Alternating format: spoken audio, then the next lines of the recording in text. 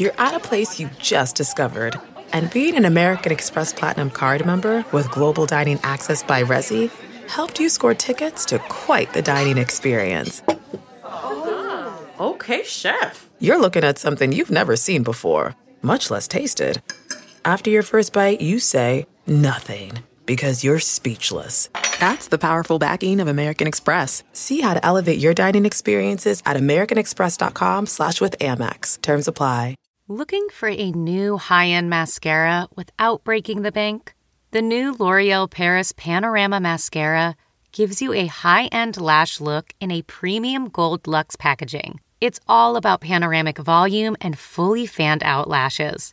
With its tapered brush, the new Panorama Mascara catches every single lash, giving you the false lash look without any of the hassle. Say goodbye to clumps and flakes, because this mascara is specially formulated to resist them all day with up to 24-hour wear. And the best part? It performs better than Luxe mascaras at only a fraction of the cost. You can buy Panorama Mascara on Amazon today. Welcome to the Nerds Podcast, number 760. This episode, what do we got? What's on the corkboard, Katie Levine? Corkboard. Corkboard, here comes Everyone, corkboard. check out, you've been doing a great job of downloading Make Tech Human. I've appreciated that very All one much word? so. All one word, Make Tech Human. And if you are so inclined, I have a podcast. I'm not sure how many people actually know that this is a real thing, but Kevin Smith and I do a podcast about Frasier called Talk Salad and Scrambled Eggs. It's a real podcast. We have 16 or 17 episodes out right now.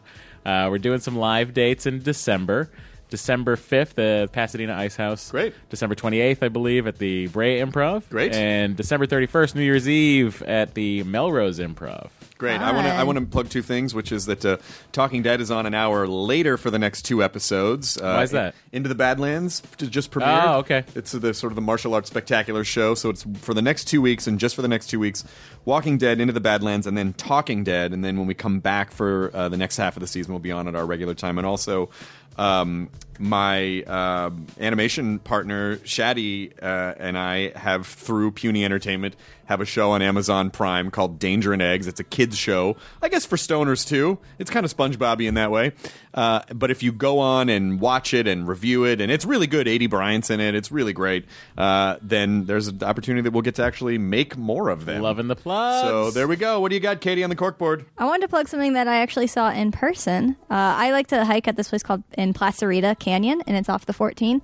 So far, your story checks out. Yeah, but they at the Placerita Canyon Nature Center on December 5th and 6th, they're having a holiday craft fair, and you can decorate your own holiday wreaths, centerpieces, candles, ornaments using a large assortment of fresh-cut greenery, pine cones, and other beautiful natural treasures. It's a fundraising event for the Placerita Canyon Nature Center, and there's a charge for some of the activities, but it's pretty cheap, and it sounds like it will be a lot of fun, especially for any listeners with kids. Excellent. Yeah. And then you take the kids to that during the day, and then head over to Pasadena, the Ice House, see Yep, Kevin and there I you do go. talk salad and scrambled eggs about Frasier. And just because she's in the room, Deb, say hi from the background. Yay. That's Deb. Hey. Deb books the people that come on the podcast. So if there's someone on the podcast, Deb has placed them there on the podcast. Thanks, Deb. You're welcome. This episode is Justin Theroux, who is promoting The Leftovers, which, if you saw last night, you probably have some comments or questions. This was recorded before the most recent episode. I won't say what, just in case you haven't seen it. I don't want to spoil anything, but if you watch The Leftovers and you wonder why we didn't talk about last night's episode, it's because we recorded this before last night's episode. But Justin Theroux is fucking rad, by the way. He was awesome. He was a great guy, He was so really funny. Really funny, and Very co-wrote one of my handsome. favorite comedies, Yeah. Tropic Thunder, in addition to being a great actor. The Leftovers is And Chris's favorite Iron Man movie, Iron Man 2. Yep. Sundays at 9 p.m. on HBO and HBO Go and HBO Now. HBO Now! HBO Go! HBO Now! Why just like HBO? Well, no. Go. HBO now. Stay? Not HBO yet. Go. HBO Now. HBO Sit. HBO Rollover. All right, Justin Theroux's on the podcast. Here's Nerds Podcast number 760 with Justin Theroux. Katie, HBO Now. HBO Go. Now entering Nerdist.com.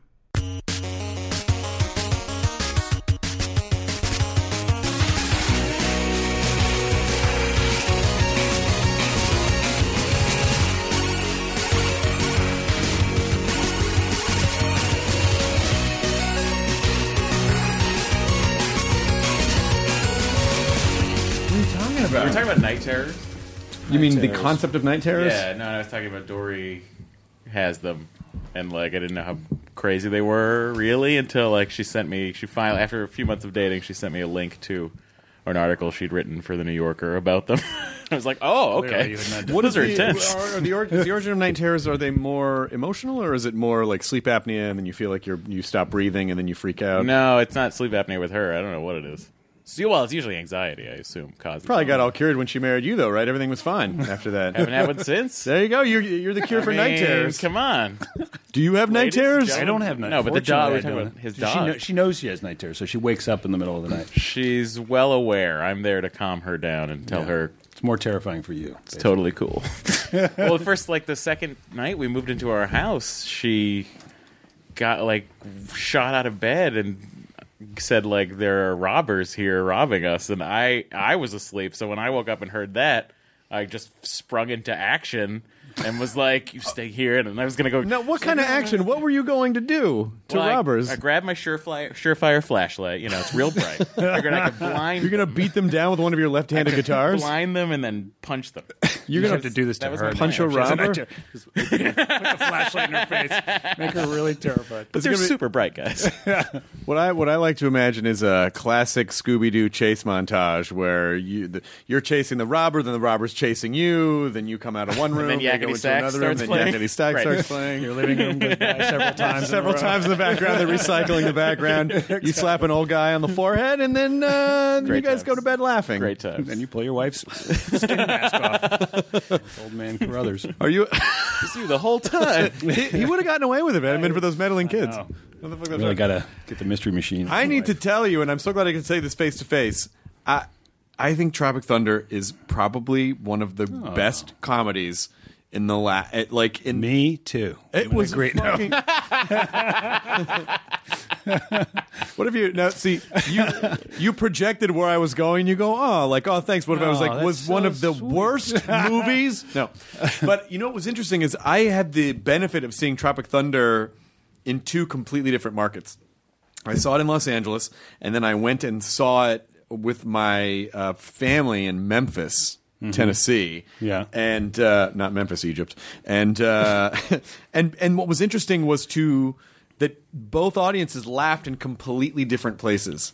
I think it's that thing of, Hollywood is one of we're so kind of inundated. We all know what sort of with all the TMZs and the extras and the access. We all know kind of what the backside of the industry looks like. So I think both people, people in LA are laughing at one thing, people in the country are laughing at another thing because I guess the characters are identifiable as the action hero and the over serious guy and the farty comedy guy, and so I think it plays in both demographics. I assume people know that you co-wrote that movie. Yes. I didn't just bring it up. People don't go, know. why are you talking? You weren't. People usually don't like writers' names. Usually go by the screen and then they go. Oh, away. I saw Ben Stiller.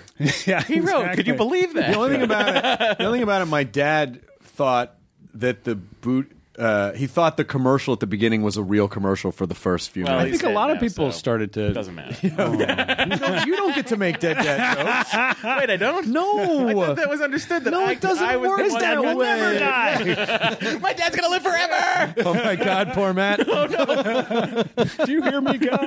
It's like that famous. Lord, don't take John Myra. If Justin had seen the toast at your rehearsal dinner, he'd do John Myra's toast. Oh, God.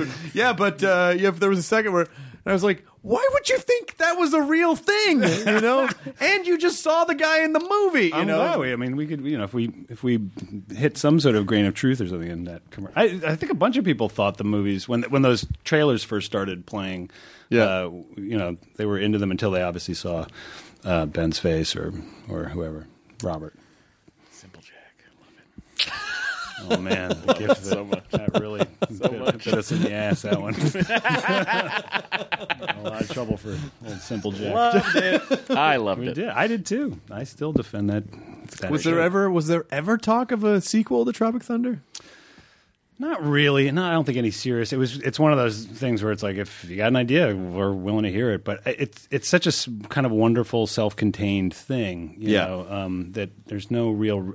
It's kind of you just don't want to go back unless there's a really good idea. It's like anything. You don't want to. you don't want to just try and do something just because people liked it. You know, you kind of some things are just meant to live once and forever, as opposed to. Or if you're James Bond, you live 24 times. 20? Is it 24 now? It's 24 now. Good God. And counting. At least they're swapping out. Did you see Spectre again? Yeah, I saw it again. Did you like it? I loved it. Oh, good. We have a podcast. Did you see it? I haven't seen it yet. You haven't seen it? I haven't seen it either. No. Well, you'll both enjoy it. I'm looking forward. I'm sure I will. How do you divide your brain between the writer and the actor performer? I mean, what gets priority? Nothing gets priority. It's usually a question of time and how much time you know. Writing obviously is, I think, harder and takes longer periods of time to execute. And in the end, it's sort of more satisfying when you can sit back after working on something for a year and a half, or even in Tropic Thunder's case, I think like 8 years. And finally watch something that you like world you created. You know, acting, you're really more of like you're trying to be a piece in someone else's machine, which is equally fun, but and it takes longer time, shorter time commitments.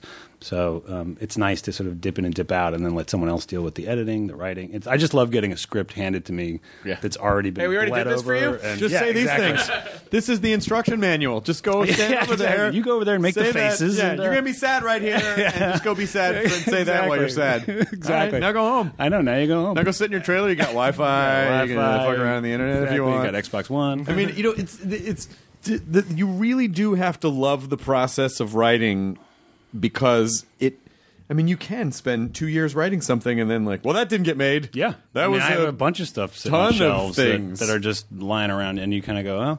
But it's, you know, most movies, even small movies, when you write something that the budget could be $1 million or something, you're still asking someone to give you $1 million to do it. And with studio movies or bigger movies, you're asking someone to give you 40 to 80 million, whatever the Or budget Spectre, is. $275 million. Lord of mercy. They'll make it back. Yeah. They'll make it back a lot.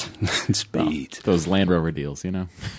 God damn I it. know, it's all What a gapped up. fucking cash cow that thing is. They were smart. They were product integration before we knew what that word was. When did they start doing it? They started doing that, with Rolex and Seiko back in the 70s. Wow. They sold Thunderballs. I don't know. Not a real thing. Chris. Not a real Gold thing. fingers. They sold those teeth that Richard Keel had. Jaws teeth. They sold the cable, too, that he'd been into. They sold Roger Moore. They just sold Roger Moore. He was a product integration. Yeah, he was a product integration for Britain. Sir Roger Moore, thank you. Sir, okay, no, you're right. I'm sorry. That was very Lord. disrespectful of me. I apologize. I apologize to Sir Roger Moore, who's definitely listening right now. Very offended. Oh, God, he's calling. Our phones are blowing up.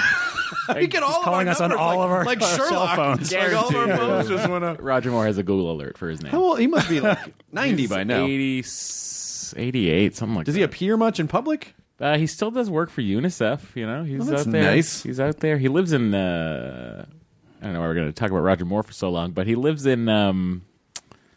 Where's the Monte Carlo? ding. Like he lives in some weird tax haven. Oh, really? Yeah, because of the British tax. Of course, system. James Bond would live in Monte Carlo. Where else would he live? He's crashing boats all the time. He lives in. Speaking of Iron Man 2, he lives like there. Oh, like really? Where the race was. Yeah, yeah, right where the Grand Prix was. yeah.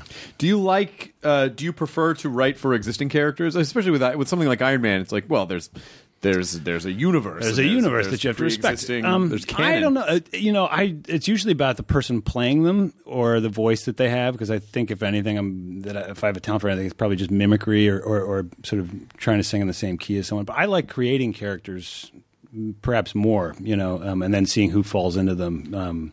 Like Tropic Thunder was me and Ben just sort of going through and creating. There were so many characters that got cut that we could have written the movie within the movie forever. Like that. What was the so favorite much character fun. of yours that got cut? There was, when we Simpler started Jack? doing it, Super Simple Jack.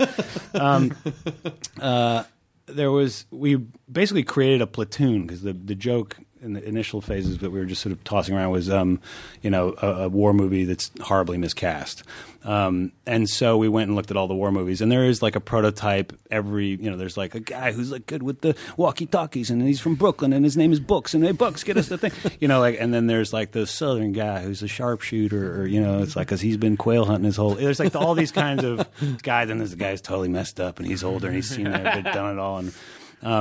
And then the fun part is just pairing that with prototype actors, which is, like the douchey action guy, or this super over serious actor who's won a bunch of Academy Awards, and we just sort of were like, let's just get all these people to, together and just sort of write to that, But I think we had a character named Dixie who was like a Southern.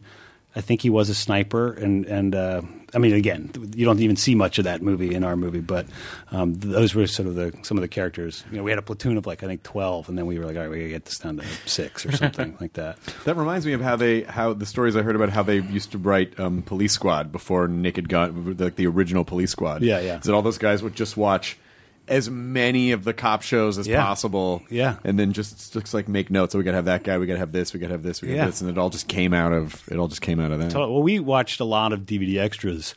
Like we'd watch the those EPKs, the sort of electronic press kits for the actors who were doing these war movies. So you'd get name a great war movie, and then you'd get the DVD, and then you'd watch the guys doing their interviews. And the seriousness with which they took it was, you're watching it with even 3 degrees stepped to the left with a comedic eye. It's just so funny because they start talking about it like they actually went to war. They're like, look, we were obviously trying to make it as real as possible. We did a boot camp for 4 days. I'll never forget the first night. So-and-so, the director woke us up with firecrackers. We thought there was gunfire. Like that kind of, and we just thought it was so funny. Like, and by the end of that film, we'd been to war. And you're like, no, you haven't. There was no jeopardy. Like, you did not get shot. Nothing happened to you. You were okay. Soldiers don't have trailers to go into. You might have been in the Philippines where the food was a little weird. The catering sucked, but it wasn't.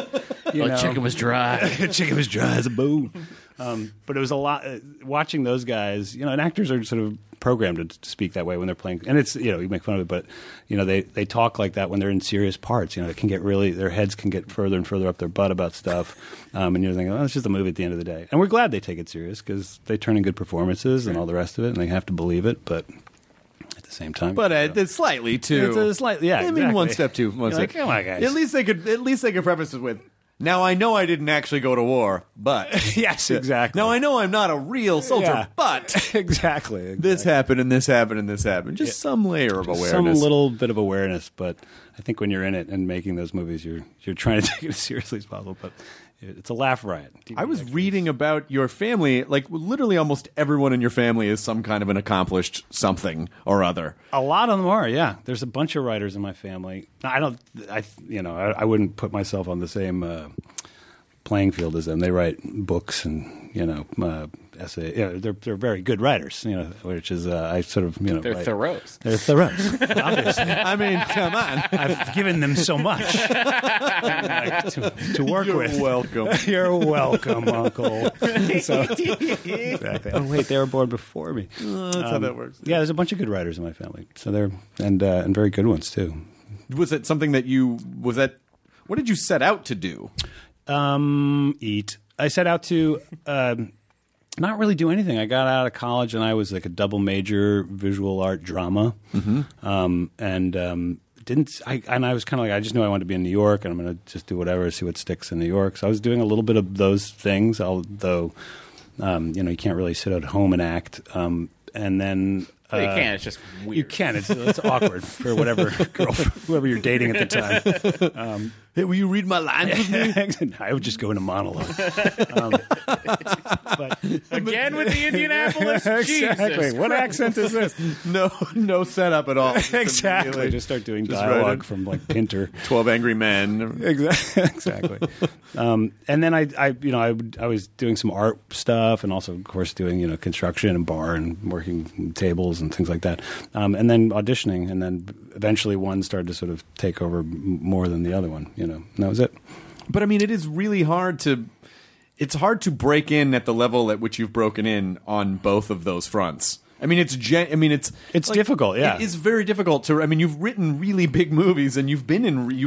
But that, I mean, I think we all trip upstairs, and we all get really lucky on a lot of levels. And I've worked very hard too, but I don't I don't pat myself. I'm definitely not self-made in that way. You know, it required a lot of people, you know, sort of reaching behind them and like helping me out, or recognize, or even giving me the time of day to sort of go like Ben was the first person who read my material and was like, wow, this is, you know, your dialogue is good, or this is, you know, I like these characters. You know, he was the first person I actually showed stuff to, and I was just fortunate that his show had just been canceled. You know, like the Ben Stiller show had just gone off the air. Thank God. It was the best show in the world. You know, I had stolen from MTV a highlight reel of just a bunch of the best sketches from that show, and I wore that tape out. I watched. It was so for the time, and even now, it was so A lot funny. of that holds up.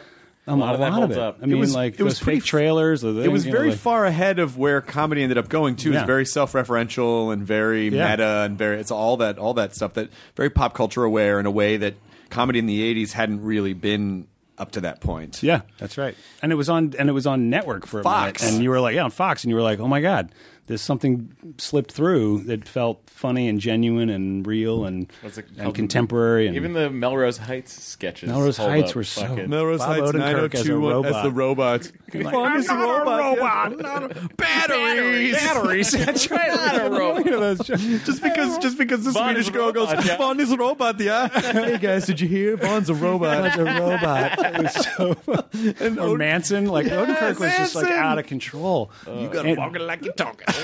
Timmy's in trouble. Timmy's in trouble. Amazing. Like, you don't know Jack, man. Like, Kate Munster. Kate Munster was like one of the all-time classics. And then like Andy Dick had a whole bunch of amazing, like weird, like do you remember there was one like Jacques Cousteau where he's drunk at and he's doing voiceover. He's like Zeminity is creature. I mean, it just like is so funny. Maybe Like, fucking Ben Stiller's entitled restaurant old man.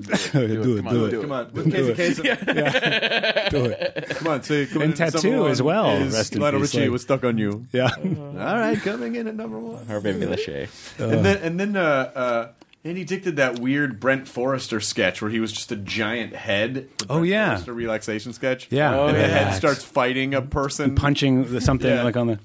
That's right. God damn. They were so good. And then TJ O'Pooter Toots. TJ O'Pooter. Based on the Donner Party. That's Where it was right. basically like fun food based That's on right. cannibalism. I know. God Those damn big it. handlebar I mustaches. can't believe the memories I know. come flooding back. And there's only one season of it. Like, there's Yeah. only one, like, 13 or 14 episodes, right? And like 3 of them didn't air. yeah. I mean, at the time, because it was so...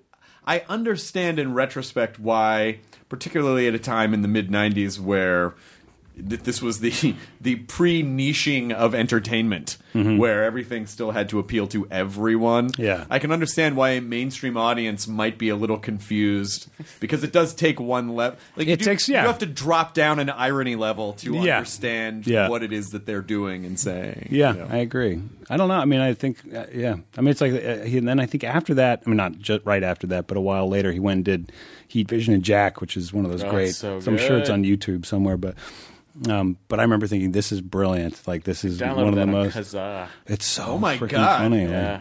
Heat Vision and Jack. Because The Owen Wilson was the voice of the motorcycle. It was a motorcycle, yeah. Jack Black. Jack Black was the smartest So funny. man on earth. It was, when that this- was Harmon, right? It was Harmon. Yeah, was it Harmon Harmon? and Schraub, I think. Oh, maybe. Oh, I know it was Yeah. Schraub. Yeah. Yeah. Yeah, it was Harmon, because Harmon said that they And Rob purposely tried to write the worst thing they could think of because they wanted to get out of that deal.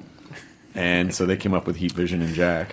Which might have It been the ended up best being thing they've ever written. amazing. But I do think there's something... I do think, do you find that when you're trying to write something that's so meaningful and it's like you get a little too precious, but then when you can just throw it all away and not... I don't give a write shit- anything meaningful. I mean, that's not really what I do. Like I wouldn't know where to begin. If someone was like, "We need a great James L. Brooks script" or something like that, I'd be like, I don't know, to man. tell about this Iron Man. Exactly. I gotta get this out of me. Got so many feelings. The mask he puts on. Yeah, exactly. Sometimes He's a man who lives in iron. He's trapped, but yet he's the strongest. It's a metaphor for all of Is us. the suit a prison for him, or is It's a or is it metaphor a for prison the for the Billy world? Joel album Strangers. Exactly. It's the uncovered secret of the Iron Man 2. Is what we've, this is legitimately... If this doesn't appear on Deadline, I'm going to be very disappointed. The undercurrent of Iron Man 2. I see is Iron Man 2 clips all the time in Vegas because that's the That's the slot. That's what the slot machine is based on. Is Iron Man 2? That's so funny. Really? It's- Well, yeah. I'm sure we had to write a bunch of slot machines into the movie. It's our crossword motion. Exactly. Listen, we're going after the gambling market. Jarvis, hack those slot machines. Those slot Jarvis machines. shows up. We in the need some slot money. Machine. It's great. Really? It used to be. Jarvis, you there, buddy? I wonder And if pinball machines were it used to be. Remember pinball machines always were like movie themed? There or are some great ones, Kiss themed or yeah, whatever, the you Kiss know, like- one or the Star Trek ones, or Yeah. the Star Trek ones are great. Yeah, yeah. Great pinball. There's the Addams Family one's fantastic too. Like one of the best ones ever made. the Raul Julia Addams Family. Oh, I remember that one, yeah. was really really fantastic. Star Trek TNG one is great. That one they recorded dialogue for. All of them. Really? All There was at seven. one point where pinball machines went next level and just started like Yeah, I think it was being 1992. like literally next level. They would have like And- 2 levels. The ball would go up and around. I mean, you and I are exactly the same age, so you and I. You're 35. 34. 34. I'm Oh, sorry. so we're a Yeah, year so apart. You're older, Yeah. yeah. Guys, coming up May, right? But so you were present for the whole the pinball / ultimately video game revolution. Oh yeah, sure. Were you into that when you were? I was, yeah. I wasted a lot of money in drugstores, dumping quarters into Asteroids, Phoenix, all that crap. You said on drugs. on drugs. No, in drugstores. Yeah, where you buy drugs, like I was the in little arcade stores bodegas in buying New York, drugs. where you. Interesting story. I invented Scissorp. Exactly. I don't know. You're at the store. Nyquil's looking you in the eye. Purple drink. I was like, oh, that's Not drink all of it. Come on. Yeah, I've followed video games everywhere they went, from Where'd you Sega grow up? Systems, DC, Washington, you grew up in DC. DC. Nice. And then whatever. We all know the games like Sega, Nintendo, blah blah. And then I remember when I first saw PlayStation, I was like, "What's happening?" Like, and then that got thing, and then online, and then I started going online, and then I started to age out. But I'm still playing. But What are you playing? I play Call of Duty a lot. Like I that's the game that I play all.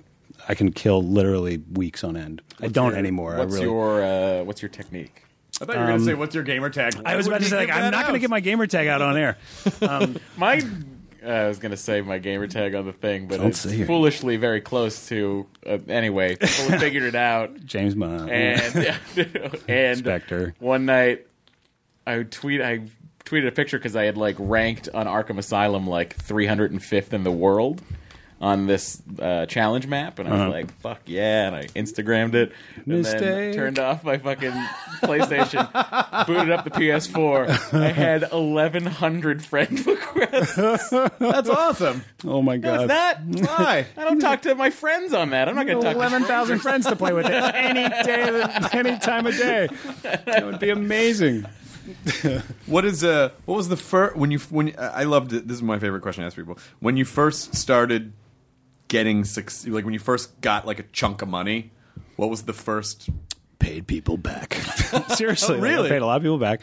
But the first purchase I made? Yeah, what was the first thing you're like? Someday when I make a lot of money, I'm going to buy a balloon I remember the car. first time I got a balloon car. It's a car made out of balloons. Balloons, and you could crash it all day long. Everyone's fine.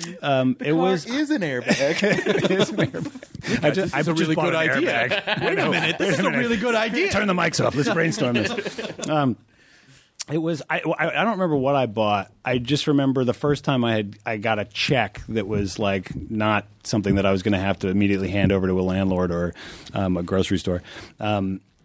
I just remember that feeling of walking down the street, looking in shops in New York, going I could get that. I could get that. Seeing a bike in a window and being I could get that.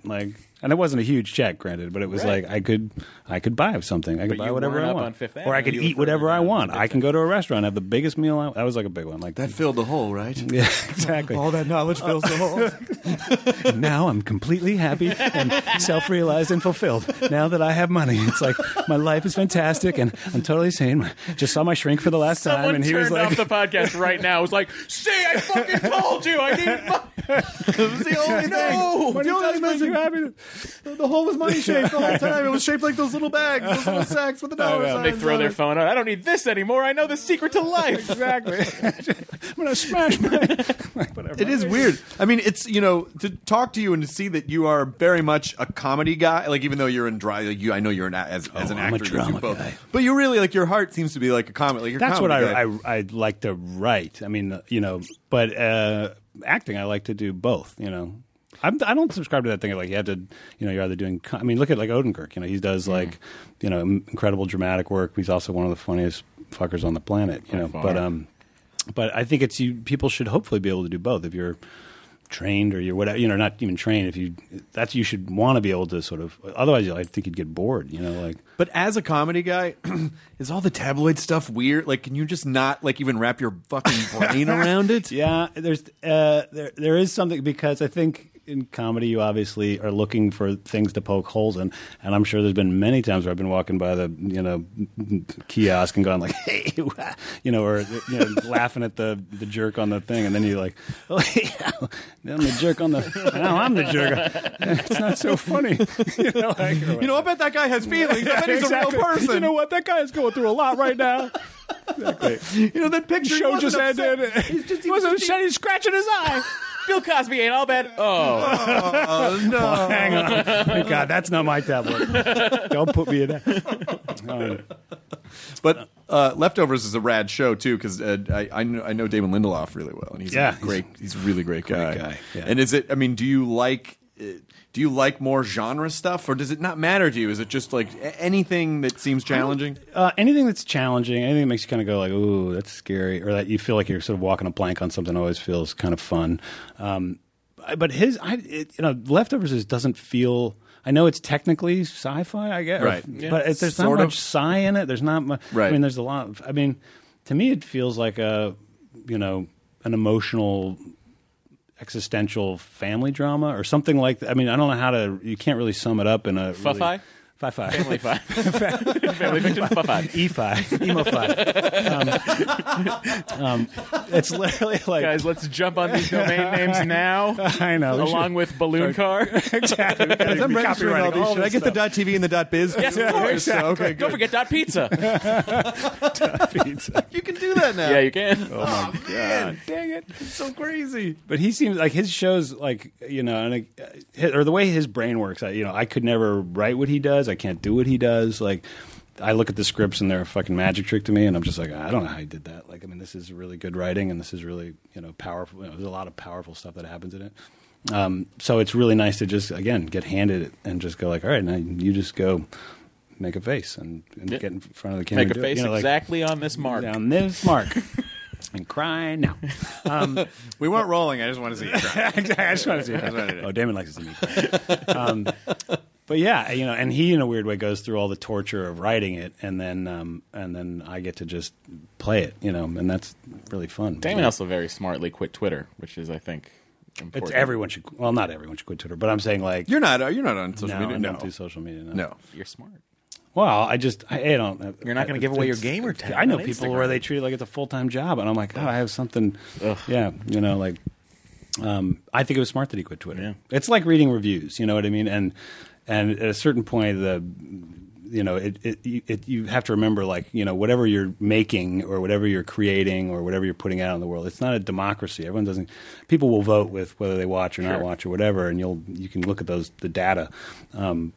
But I think if you get hung up in sort of checking in on yourself, it can be a really soul-crushing. Yeah, boy. No. What is it? Just send it to me. It's that thing of it can be soul-crushing if you're just letting so many voices get at you. I don't understand why. And I think it is impossible. Well, I think it's impossible for almost any human being to not be affected by it. But I think in particular performers, because performers by nature are sensitive, because you are, any artist is sensitive because you kind of soak up the world and re-express it, and that's an innate sensitivity. And so, if people are shitty and people are like, and they get real shitty, shitty, and it's usually anonymous. I mean, it's like that's just not. I don't know. I wish people would put their names on shit, because it's like you just. Hey, Craig, it's Justin Thoreau. Exactly. Just calling to say fuck yourself. Saying fuck yourself, motherfucker. Everyone Thought your shit sucked this week. Yeah, exactly. I don't know. I don't get it. Yeah, I mean, I think it's it is. It's hard not to be affected by stuff, and if you don't have to do it, I completely understand. I mean, I don't. For me, it is a lot of the work that I do is based around it, but I really do like connecting. I mean, I do. It makes sense. I know it's absolutely worth connecting with fans. I think, or not, or even critics, obviously. But I think I have enough friends and family members that I can connect with them, get honest opinions and things like that. I'm not going to give some 60-year-old woman in the Midwest, like a vote on whether she really liked this or hated that or thought this joke went too far, or and it happens anyway, but it's whether you're going to. But you don't have to hear about it. I don't have to hear this quack in my ear. Yeah, but I don't think when I think about South Park, I think South Park essentially delightfully violates everything. Totally. That is. I know they're like the last bastion of people who are just kind of doing whatever they want. This Wednesday, police violence they're taking on. Yeah, I mean, and the show in 19 seasons is still fucking amazing. Yeah, gets better, but they just gets better. It's fucking crazy. I just don't give a fuck. You see it in comedy in particular. This sort of politically correct swing that happens, and only saying words by their first letter, and things like that, and it's discouraging because you think, well, or I've always believed, if there's a word you don't want to say, like let it be ugly in the right context. If there's a word that is a sensitive word, or a joke that might go too far. If it's interesting, I just got to meet Mel Brooks for the first time. We were talking about political correctness, and he was like, "You just have to make sure the joke is aimed at the right person, and you can say whatever the fuck you want, I don't know if he said fuck. He said the F word. Sorry, the F word. He said, make it whatever the fuck you want, you little pussy. Wait, what? Then he beat the shit out of me. He beat the shit out of me. Surprising. But it's that thing, where you want people to laugh, as long as the joke is aimed at the right place and it's not a cruel joke just for the sake of being cool. I saw him, there was a picture of Mel Brooks very recently. It might have been getting a star on the Walk of Fame or something like that. Some event where he just did the Hitler, put the finger up at the mustache and did the Heil Hitler thing, and you just look at it and you go, "Oh, Mel Brooks." Mel. I know, totally. It's like you're the best. But if Kourtney Kardashian did it, it'd be like, "Oh gosh, yeah." But Mel, you've earned it. I don't know if I ever see that happening. I don't think that's going to happen. That's exactly. I don't know if that's going to happen. That's the beauty of Mel Brooks, though. Mel can do anything. I think Mel can do no wrong. Mel's amazing, and the fact that he's still working, after 60 years of, it's so inspiring. Yeah. Do you ever worry that you're like, oh, I don't know, maybe I got like 10 good working years left, and then I don't know. I don't know. Yeah, I don't know. I just I don't think too much. I'm like a dog. I don't really think too far into the future. I'm just like, if I'm walking down the street, I'm walking down the street right now. This will never end. No, I don't think too far in the future, because then I start to stress out, or at least definitely. You seem good at avoiding situations that other people get absorbed into that create stress. Like worrying about worrying about 10 years from now, or worrying about social media, or worrying about, it sounds like you actively cut out the stressors. I know that I'm high strung enough that if I don't do that, I'll do myself a big disservice, and I'll start getting too in my head, about, if I was writing something and reading in real time how people were reacting to it, I would never sit down at my desk again. I would get really petrified of like, because those voices stick, like you can say like, I just read it, I don't really care, it doesn't matter that much. But, I've scrolled to the comment section a couple times before, and I still remember them. It's like, I'm not doing that again. It's like opening the Ark of the Covenant. Yeah, exactly. In their eyes, your face just melts. melting. That's beautiful. Exactly. So it is exactly. So I just don't do it, and I'm happier as a result. Usually. Are you watching anything like right now that you like? Not really. I don't know. I always feel like I should be watching more stuff, but there's so much out there now to watch. And every second friend is saying, like, you got to download 4 seasons of it, and you're just like, oh boy, I can't. Go play Call of Duty. Exactly. I need to relax. I'm just gonna respawn 5 million times. Yeah. So I can't. I'm trying to think what I watch for real. It's going to sound like I watch the news a lot, but I do. Don't do that. That's the most stressful. Go fuck yourself, news boy. That's the most stressful. I'm really into a lot of PBS documentaries right now, and I'm reading a lot of books. I'm crazy for books right now. No, I watch some garbage TV, some a little of both. Sure. Nothing like I'm not going to be able to go on about any one particular show. It is stressful of how much stuff there is to consume. Yeah, that it feels like, oh my god, if I don't watch this, I'm not going to be part of this conversation that everyone's having, and then Yeah, I don't know what to. But I also find those conversations, even when I have watched it, incredibly boring. Sitting there recounting a thing that happened better the night before when you saw it, and I go like, it's cool. You go, hey, did you see the thing? Yeah, it's really cool. Oh, I love this part. I love that part too. That was really cool. And if someone hasn't watched it at the dinner table, like it just bores the pants off people, or they feel obliged to start telling you what the show's about, and it's like, well, don't paraphrase, what a great show. It's like, I don't know if you're paraphrasing some great movie. It's like, oh, you haven't seen Citizen Kane? I think The Leftovers it opens up on his sled. You don't really know why the sled's there. And you're like, oh, God. It's really about leftovers when you think about it. Like everyone there I just is draw like, everything back to my own show. I missed the second God last damn season it, of, Justin! I am tired of having Breaking dinner Bad. with you. Exactly. we haven't It's a lot Citizen like Kane. The Leftovers. Xanadu. What? Oh, that was a great movie. Sure. Olivia Newton-John. That Come Yeah. on. It wasn't a great movie. It was a. Actually, no, It it was was a really. that was a movie. That was a movie. That was a thing Now where a that bunch It is- happened. Now this was a movie, guys. that was the thing where a bunch of people got together. They and showed you Let's make a 20 pact to wherever we go, we bring up Xanadu. We demand From now on, super nerds. 24 pictures every second. Gene Kelly's last movie. Was it his last movie? Yes, sure was. It was his last movie. So your social assignment for the next week is to bring up Xanadu in as many conversations as possible. But bring it up like you're talking about Breaking Bad. Like, just be like, no, you guys, you've missed it. Like the whole thing, like the last scene is just. There's nothing better. Yeah, it's all about. It's very political. The movie's very political. It's all about invasion. There's a subsurface. You can almost watch it on any level. It's like three-dimensional chess. I love that when Xanadu throws that pizza up on the Xanadu. When Xanadu's being chased in the underwear by the. Xanadu's not a person in the movie. Nope. Have you seen the movie Xanadu? I've never seen Breaking Bad or Xanadu. You haven't seen Breaking I am Bad? beautifully well versed in all things. I can reference socially by knowing the key points of them and making jokes about them. And then everyone thinks I watch everything. I've never seen Walking Dead. I've never watched Xanadu. I've never seen Walking Dead either. That would be amazing. You guys. All right, everyone turn up your radios and your computers. Guys, I'm about to talk to you about Walking Dead. No, I won't. Yeah, every week I just pretend. That would be fantastic. I just go. If I were you, and this is why I'm not you, I would be like, could you just like tell me what the episode's about? Exactly. And then I would just go bullshit. I would never do that. I know you wouldn't, but I'm just saying I would, and that's why I have I'm a not code, working on Matt. that. Take my work seriously. You have the after show code. I have the after show You took code. the oath. It's like I've been to war. No, I don't think it But how much do you consume? How much of your week is spent consuming new shows? Because you're generating Old shows. 5 new shows a week. It's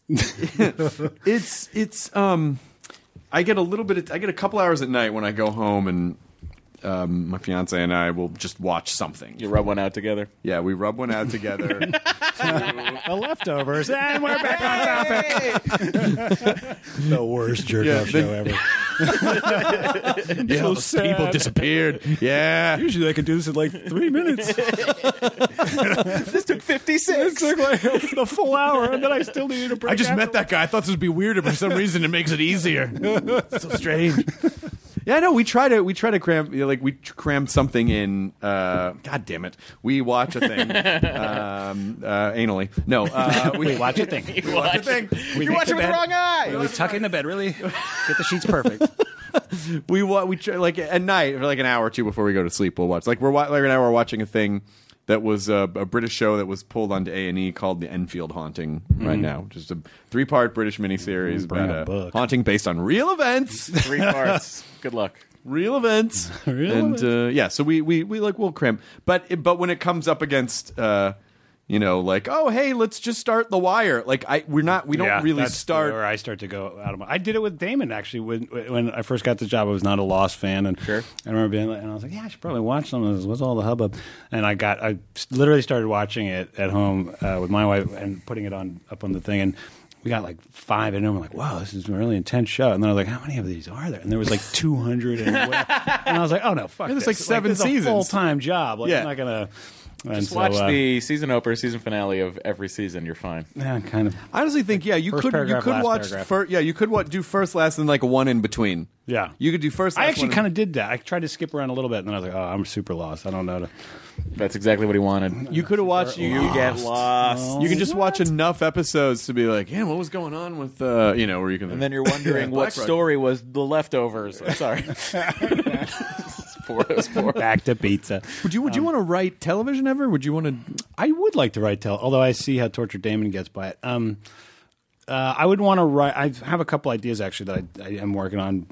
But I like that short format. I think I'd love to do like a sort of a True Detective style format, but a contained comedy thing. Sure. So like an 8 episode of something. It's just it's got a beginning, a middle, and an end. And then if it makes sense to do another one, because the thing that I think, not Damon, but any TV people who really produce long running shows, I think they must get exhausted and then they start farming it out and they can't really keep their fingers on it in the same way, and it eventually gets kind of, I think, a little mealy. And Well, I think the biggest challenge with the long-running series, the sort of good news, bad news of getting is what you're gonna do with all that money. I mean, Exactly. nothing, because you're going to be fucking working the entire time. You will not have a minute to spend any That's of like it. people who do like 22 episodes a year. You're just like, oh my god, yeah, you're taking like a ton of money, but oh my god, you pay for it with time. Because I think you have to have. I think the challenge is you have to have a clear enough vision to sort of understand, like, okay, this is what I want the show to ultimately do. But because you're a human being, you're going to grow and change and evolve. Yeah. And, what if by season 3 you're like, oh my God, I don't think any of that shit anymore. Now I got to figure out how to get out of this. Well, I think I know myself well enough to know that I'm not, or I would never be able to pay that much attention to one topic for an extended period of time. I mean, I do it in my own kind of right. Like, by the time I'm done with a movie or something, I'm done. I don't want to revisit that. That's I don't why your want to True go back Detective to it. format's great for you. I know it would be. That's good. Just a real quick in and out. a big star-studded comedy, Something that all-star. you could just kind of something you could wrap your arms around. Sort of, even writing 10 episodes of something, I think must just be a bear. Like, just to think, oh my god, I got it for hour long for sure. I just outlined. I was going to outline 12 episodes of a show that we're pitching, and in the pitch document, like, the producers were like, "Yeah, just outline the season." And I was like, "All right." And then I got into it, and then I just started doing the outline, and then by 8, I was like, "That's it." And then I went to the top of the document and went 8 episodes. Yeah, exactly. Exactly. You think, like, I've said everything I need to say, basically. Yeah, it's true. I mean, I honestly, I don't know. I mean, having to write.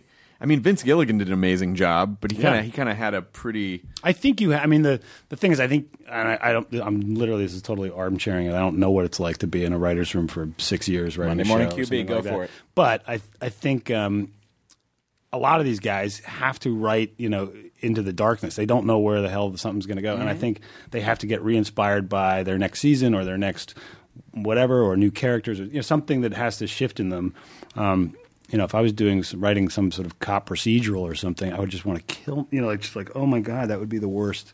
To me, the worst gig ever, because a lot of those networks, they're like, just don't leave the precinct. Just keep it in the precinct. We want to build these sets and just dust them off once a year. And I think that would be mind numbing. I think that's just I think that's a different type of. That's where you're like, I just want to go in and just refill just slightly change a thing each week, but everything's basically the same. Entire first season of Cheers, they never left the bar. They don't leave the bar that often for the rest of the series. I mean, occasionally they'll go to like Sam's they do. apartment. Well, eventually they went to Frasier's house. Right. Oh my god, did you just find a fellow Cheers Frasier fan? Oh my god, I used to love Frasier. I love Frasier. I do too. Kevin Smith and I do a podcast about Frasier. I'm not kidding. Are you serious? It's called Talk Salad and Scrambled Eggs. Yeah. We provide See what audio you're missing? commentary Oh my no one God. asked for. See what you're missing? Frasier. Why did you guys cancel the Tampa show? We had to reschedule because Kevin's mother was not going to be in Tampa at the time. She was going northeast to see her family. So we're rescheduling the Tampa show, but we're doing Boston, we're doing Cheers Pasadena set. December 5th, Brea Improv on December 28th, and we'll be at the Melrose Improv New Year's Eve, December 31st. With special guest Justin Theroux. Oh, wait. biggest Frasier fan in the world. Biggest Frasier fan in the world. What about oh my god, Netflix would jizz all over themselves if you guys would do a Tropic Thunder miniseries. It would be great. I mean, if anyone has an idea, you can hit me on Insta. Don't ever say that again. How do they hit you on Insta? Just a comment in the, that's not how it works. you can comment in the thread. Yeah, just like throw it up there somewhere. Yeah. Yeah, I would love to. I mean, I'd love to do something just funny. Do you have stuff that you're? I have some stuff that obviously you don't want to talk about because it's boring to talk about stuff that doesn't exist yet. But when it does exist, I'll come back. Talk about it. Did you find that after people started to, like, tabloids started to take things out of context or use it, do you find yourself more careful? Do you find yourself more aware and public are more aware of what you say? For sure, yeah. Because you can just, they can, they can just, they twist things all the time, like either with a photo or whatever, they'll just, there's a wacky couple out there named Jen and Justin, and they write about them all day long, and it has nothing to do with what I do or anything. I always liken it to if someone said, "Hey, would you guys want to be on a reality show?" and you were like, "Nope." And the tabloids are like, well, we're going to do it anyway. Yeah, forget about it. Whether you like it or not, it's happening. They're stuck in a room. They got to figure out what's right. Like zero residuals. So it's literally the worst of the worst. We did the worst deal on this one. So here's the thing. You're going to get paid nothing. And we're going to talk about It's you. humiliating. And it's not, none of it's going to be true. And you have to drive yourself. Exactly. It's a self-drive. Exactly. And there's no catering. It is that thing. I've always equated to it. It's like popping out an avatar who is the most insane person on the planet, who's constantly like storming in and out of places and crying in drugstores and it's just this most crazy person you could possibly invent. And there you. Well, it's kind of like if someone should actually do this, like chart, you could do it with anyone, sort of. It would just be like this, and then have them diagnosed. Bring all the stories to like a doctor, like a shrink or something, and be like, "What is it?" They'd be like, "This person is borderline personality, schizophrenic, bipolar," and they, Oh, whatever. That's so interesting. Well, yeah, because it is one of the things that I enjoy about doing the podcast is that I think it helps show general public that people like yourself are not just one-dimensional creatures. Yeah. It's like, oh my God, the guy's a person with feelings and flesh, thoughts, and blood, and his own aspirations. Yeah, it's. I think people, what's always shocking to me is that people, and it's not that they believe it, maybe, because I think that everyone looks at them and goes, oh, well. This is such bullshit, but I am definitely going to read this cover to cover. And I was just actually on an airplane, and it's always actually slow down, fancy rich boy. You were on an airplane, one of those flying machines in the air. Just in ox cart, not good enough for you. Metal tube just going through the atmosphere like you do. Yeah, and it's always stewardesses who are always like, be good to her, or something like that. And you're like, I don't even know you, dude. Like, what are you saying shit like this to me for? Like, don't you break her heart? Exactly. What are you talking about? You don't know either of us. I was just on a plane, and literally, there was some stewardess sitting at the front, and I went up to go to the bathroom, and she, literally had a magazine open to something about, and she, put it under her so quick, like she was looking at porn or something. She was just like, oh, hey. And I was like, hey, what's going on? Do you want to fuck with people? Like, you reading about me? You're reading about me. Huh? About that? You like that magazine? Oh, that's good, right? Real good. It's just so strange. They write it like Ron Howard comes up with movies. You know how he does movies based on a picture? Like he sees a picture in a photography book and he goes, I'm going to do a movie about that. Yeah. just idea boards. Yeah, exactly. Image boards. How do they get away with it, though? Like, how does it... Do they just assume, like, well, some of the time we're going to get sued, and then... we have lawyers in place for that, and we have money set aside for them. It's like, I don't know.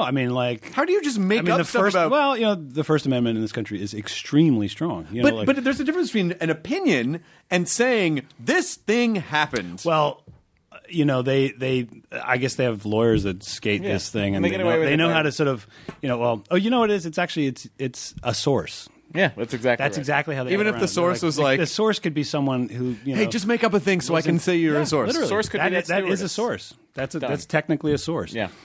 So they go like, so and so said anything. A source said, and then you send to the lawyer after them, and you go like, who's the source? And they're like, we don't have to reveal our source. Like they're fucking the Washington We're the fourth Post. state, bitch. Yeah, exactly. Like.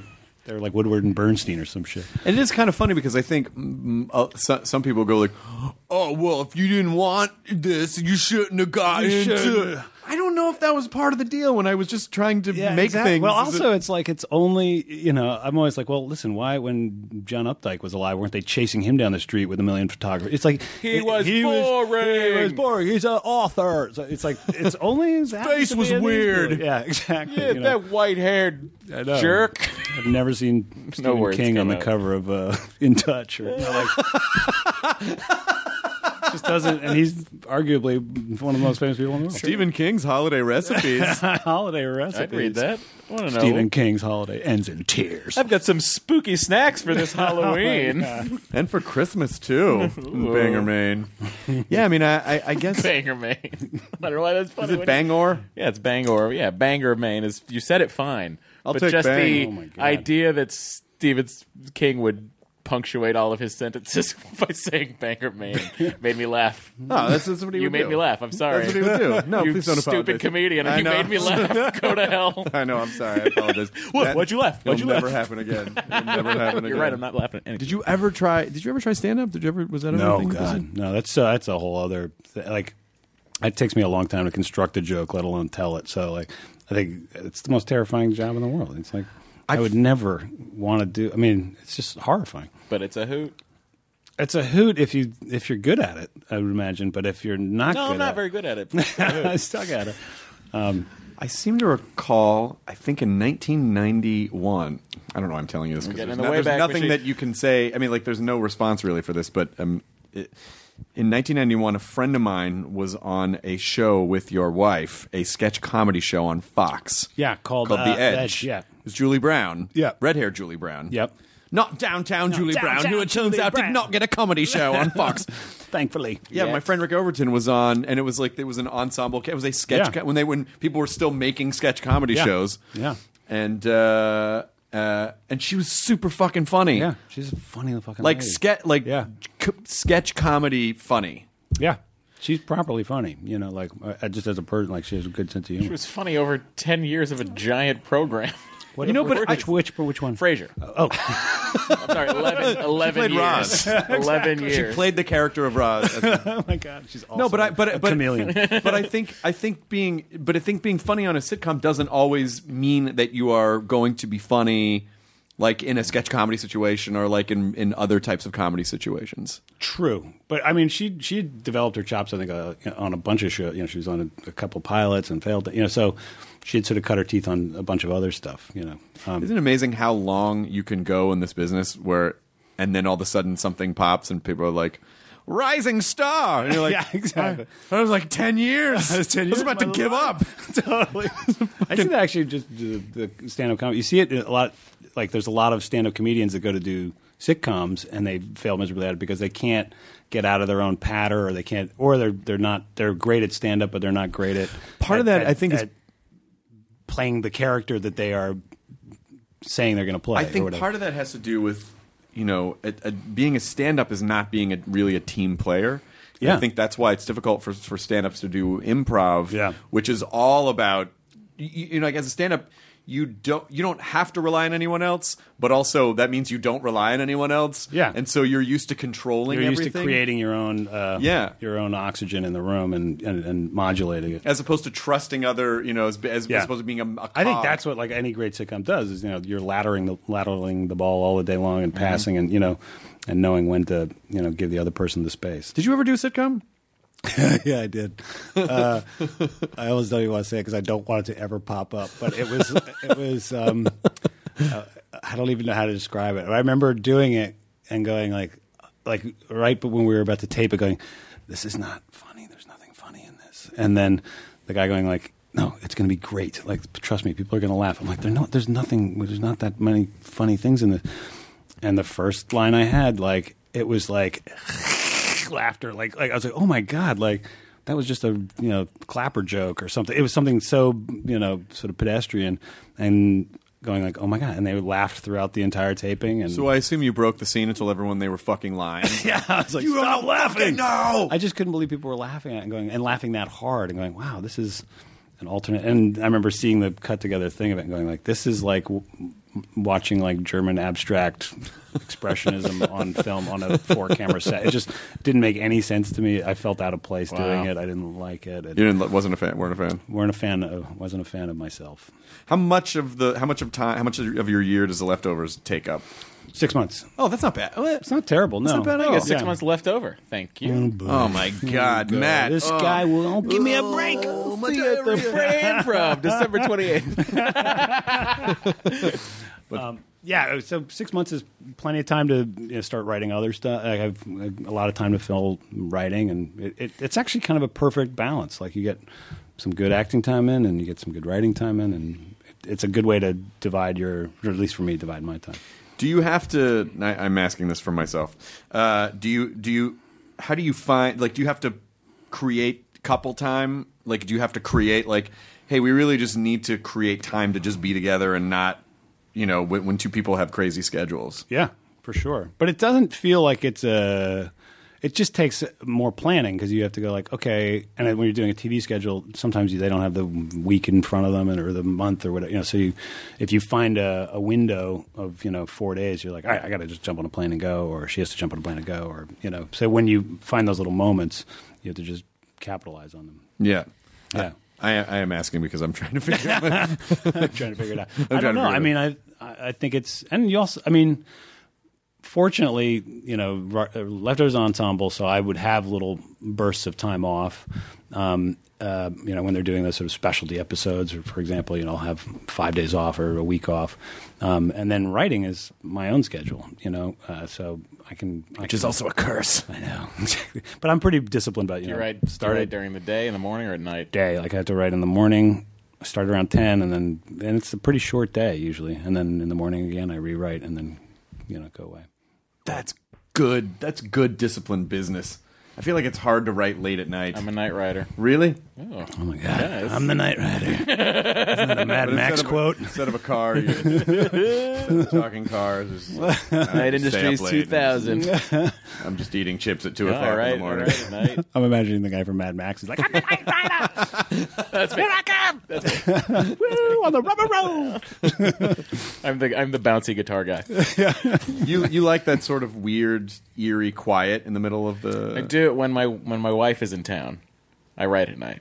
When she's gone, I get the house to myself and I write during the day. It's weird. I'll spend time with her when she gets home from work, and then I usually will put her to bed, and I'll be like... So you're alone basically all day. It's also, your wife is 12. I'll put her to bed. I'm going to read you a story. Exactly. I'm going to read you some of my jokes. No, but it's like sometimes I don't right to sleep. like take my shoes off. I just go and we chit chat, and then good night, and then I head over to my office. And I'll do that sometimes if you have a good idea or something. You're like, oh, that's I don't really... that element I don't have. I don't worry about that. No. Usually it's just a big white wall up in my head. Occasionally I scribble on that wall. Come on, Final Draft 9. Give me a template. Yeah, when will Final Draft just write these damn things? Got a lot of dicks on that wall. No, I did stumble upon last night. I literally stumbled upon Final Draft's name database. Have you stumbled upon? Oh that? Yeah, I've seen that. Yeah, it's hilarious. Like if get them to read your are jokes. Are you sometime. so like I have? That's hilarious. That's like the worst. Like that. Really oh just God, you kills can give your it a female voice or male voice. It'll read your it'll read your sort of script Stephen Hawking style. Yeah. Like that's amazing. Really hitting those beats really the way you want them. Punches it up. But like it's just like, to me, it's hilarious that you're so hard up to come up with a fucking name that you need a database of 90,000 names. I guess I'm going to go with John. Again. Well, you got everyone in the script has a different letter. That way you can type real quick. Oh my God! Oh, because you're just I'll usually go nationality, and then I'll be like, oh yeah, well this is a Russian character, and then you look up like just on the internet like Russian names, and then you just Ivan Ivanovich, whatever it is, and you go through and pick one out and mix and match. Is that how Iron Man 2 happened? That's how we got Whiplash. Literally, see the cat's out of the bag. The non-disclosure agreement is no longer in effect. Shit. Exactly. I hope that expired. Those expire, right? The NDAs expire at a certain point. You can say whatever you want. That's how I got Iron Man. Too. It's like the guy's made of iron. He's a man. I guess it should just be Iron Man. I don't know. Originally, he was Iron Man. Exactly. After Stan Lee was pitching it in the room, and they're like, we got to come up with a better name. Jack, I want you to drive a man made of iron. He's a man, Iron Man man. Iron Man. I don't know, Stan. It has to be Iron Man. Iron Man. Stan, you're hurting me. Like You said that about Spider-Man, man. Spider-Man man was the same thing, too. Remember we had this fight before? Same thing with Batman, man. I would watch a series of sketches of Stan Lee and Jack Kirby. Fighting it out. It'd be amazing. Fighting over the names. Yeah, and him stealing credit for everything. I would watch that. Excelsior. As we're sort of wrapping this up, we're in an hour. Oh my God, Justin Thoreau, this is just so much to whizzed talk by. about. I don't like it. Do you think it's important to not talk about work in a relationship, or do you think it's important to talk about everything in a relationship? I'm really helping you out. Well, he is really like asking for tips. Do you know why? Do you know why? Because I'm getting married next year, in like 9 months. And so I've been hitting up all of my friends or people that I meet that are, relatively, basically all lengths of relationship. And I'm just asking questions because I'm genuinely What does curious. your wife do? Is she in the biz? She is in the biz as well. And I don't know. I think there has to be a healthy interest in other things. It's like if you work at a coal mine all day, you don't sit there and talk about, like coal, when you get home. So I think there's, when it comes to like, hey, this is what's happening in my life and this is what I'm excited about this project or that, running things by and checking in and getting their opinion is, I think, incredibly valuable. But I think you have to have other interests outside of just your work, because if you're only communicating on work, you'll start to, want to kill yourself. It can be very hard to do, though, because I think as humans, we just basically deal with whatever is right in front of us all the time. And so when you're doing that all the time, like, how do you step outside? Well, I guess it's also the relationships of the people you're working with and going like, and this at the office kind of stuff. But I think it's also just healthy to talk about politics or whatever, the other stuff that matters more, sometimes, like in the world. I don't know. What if it just turned out she was a staunch Ben Carson supporter? And I had exactly. Justin said to talk about politics and it totally tore us apart. She liked that painting in his house. She thought it really captured his essence. It does. You talk about the Jesus painting? The Jesus painting and the oil portrait of himself is also fantastic. Oh, he is fantastic. The Jesus painting? Was that a live challenge today? Should have been. It was, where we referenced how they just went on their spa retreat together. And Jesus, and that was the picture. I don't remember it was a live challenge. It was on the show for sure today, though. Yeah, it is. There haven't been any problems yet at all, which is amazing. But I'm just trying to plan. I'm trying to figure out how to. I think don't plan. The good ones shoot from the hip. Chris, there aren't problems in the good ones. Shoot from the hip and shoot from the mouth and shoot from the heart. No, I know, but but it is important. I feel like it is important. Like you do. I think at a certain point in a relationship, if you've been together for a long time, you do start to get a little lazy because you're just used to. Yeah. And it does. And I believe that it does take. You have to put the time and care into a relationship. I will say this, for me at least, and I'm speaking only for myself, be aware of how much you're complaining. Because if you're complaining, look, we all have pretty blessed lives. If you find yourself just using her as a sounding board for complaints, that gets real old real quick. That's probably one of the most valuable pieces of information, because I know I have been in relationships in the past where I did do that, but I didn't realize it till after. I was like, I was just... I was doing that literally last night, and then I stopped myself and I said, I just want to say I'm sorry for just laying all my frustrations on you with my day. And then she's like, that's okay, because I have complaints too. I'm married to this really annoying guy who won't shut up about his dumb problem. All right, that's old business. I'm asking for new business at this meeting. A friend of mine was once having an argument with his wife, and she was complaining about something. And he was like, oh, God, like, this has got to stop, and blah, blah, blah. And she looked at him and she goes, all right, look, you know what? You can be like this, but I just really need a friend right now. Can you just talk to me like I'm a friend? And he goes, okay, my wife is driving me fucking crazy right now. One of my all-time favorite real retort. Yes, they did laugh at that. They have a good laugh. Is your friend Tony Soprano? You just talk to me like a friend. Yep, he's friends with the fake character Tony Soprano. I know. Who, as far as we know, is still sitting in that coffee shop. He whacked her. Yeah, he's fine. So Leftovers is when is Leftovers? It's airing. I know people probably watching HBO Go, HBO Sunday now. nights, everyone. It's airing forever. It's airing. It just got a forever pickup. I don't know.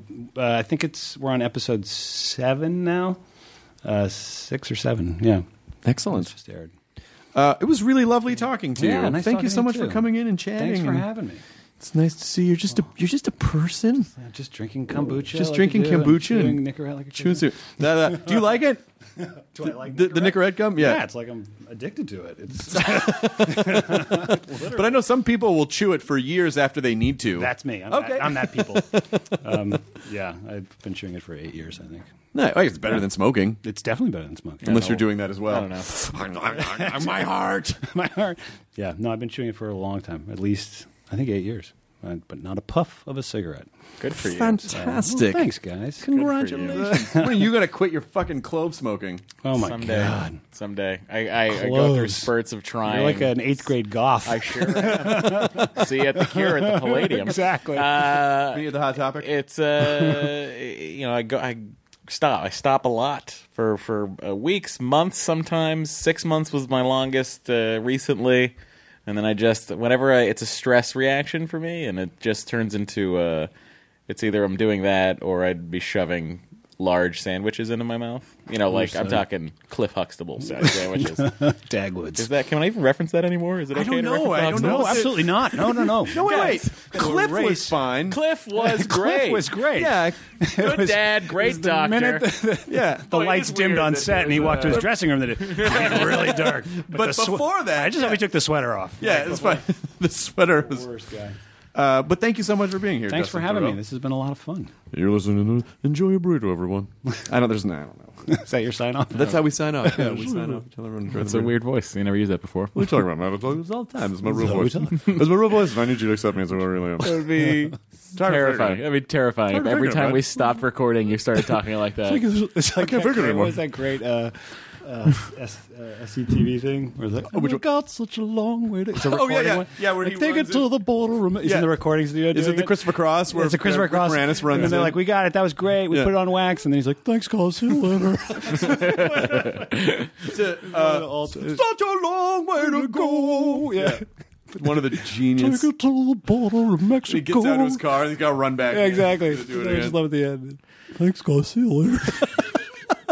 He speaks like he sings. Maybe that's how we'll start a new. Thanks, guys. See you later. Kids have a lot of homework. Go watch SCTV and Ben Stiller show. Yeah. And You Strangers fucking with should Candy. if you appreciate comedy at appreciate all. comedy. You need to see where the shit comes from. The You need to dearth watch of kids who don't know Strangers with Candy is one of the biggest heartbreaks. Is one of the greatest half-hour shows that has ever existed. I think it's the best thing. It's got the people you love in it. It's got your Stephen Colbert in there. If you like Colbert, It's got Paul Dinello, Amy Sedaris. I mean, literally some of the funniest people on the You planet. did a Strangers with Candy. Didn't you? I did a small part in the movie because I was such a nerd for the show, and actually ended up becoming friends with Amy and Paul a little bit. But I used to watch that show just Joffrey. yeah. I mean, it was so freaking funny. Love that show. So that's your homework. We could do another I gotta hour. rewatch Strangers that with Candy. show. I gotta That's rewatch it. if you watch all of Strangers with Candy, you've gotten a complete PhD in how to do comedy. Yep. And Tropic Thunder Netflix miniseries. Yep, that's happening. Make it happen. I'll try. All right. Now leaving Nerdist.com. Enjoy your burrito. Hey grown-ups, The Cat in the Hat Cast is a new podcast from Wondery, perfect for the whole family. Join the Cat in the Hat and your favorite Dr. Seuss characters as they get whisked away on a new adventure every week. Fish dreams of creating his very own polite and quiet podcast. That is, until he gets a surprise visit to his Fishbowl podcast studio from the Cat in the Hat himself, and it becomes very clear that the cat has other plans for the podcast. And those plans are the opposite of quiet. Sing along to new favorite songs, try your luck at Titanic tongue twisters, have some fun with wondrous wordplay, and most importantly, bring your family along for all of the adventures in the Cat in the Hat Cast. Follow the Cat in the Hat Cast on the Wondery app or wherever you get your podcasts. You can listen to the Cat in the Hat Cast early and ad-free on Wondery Plus. Join Wondery Plus in the Wondery app or on Wondery Kids Plus on Apple Podcasts today.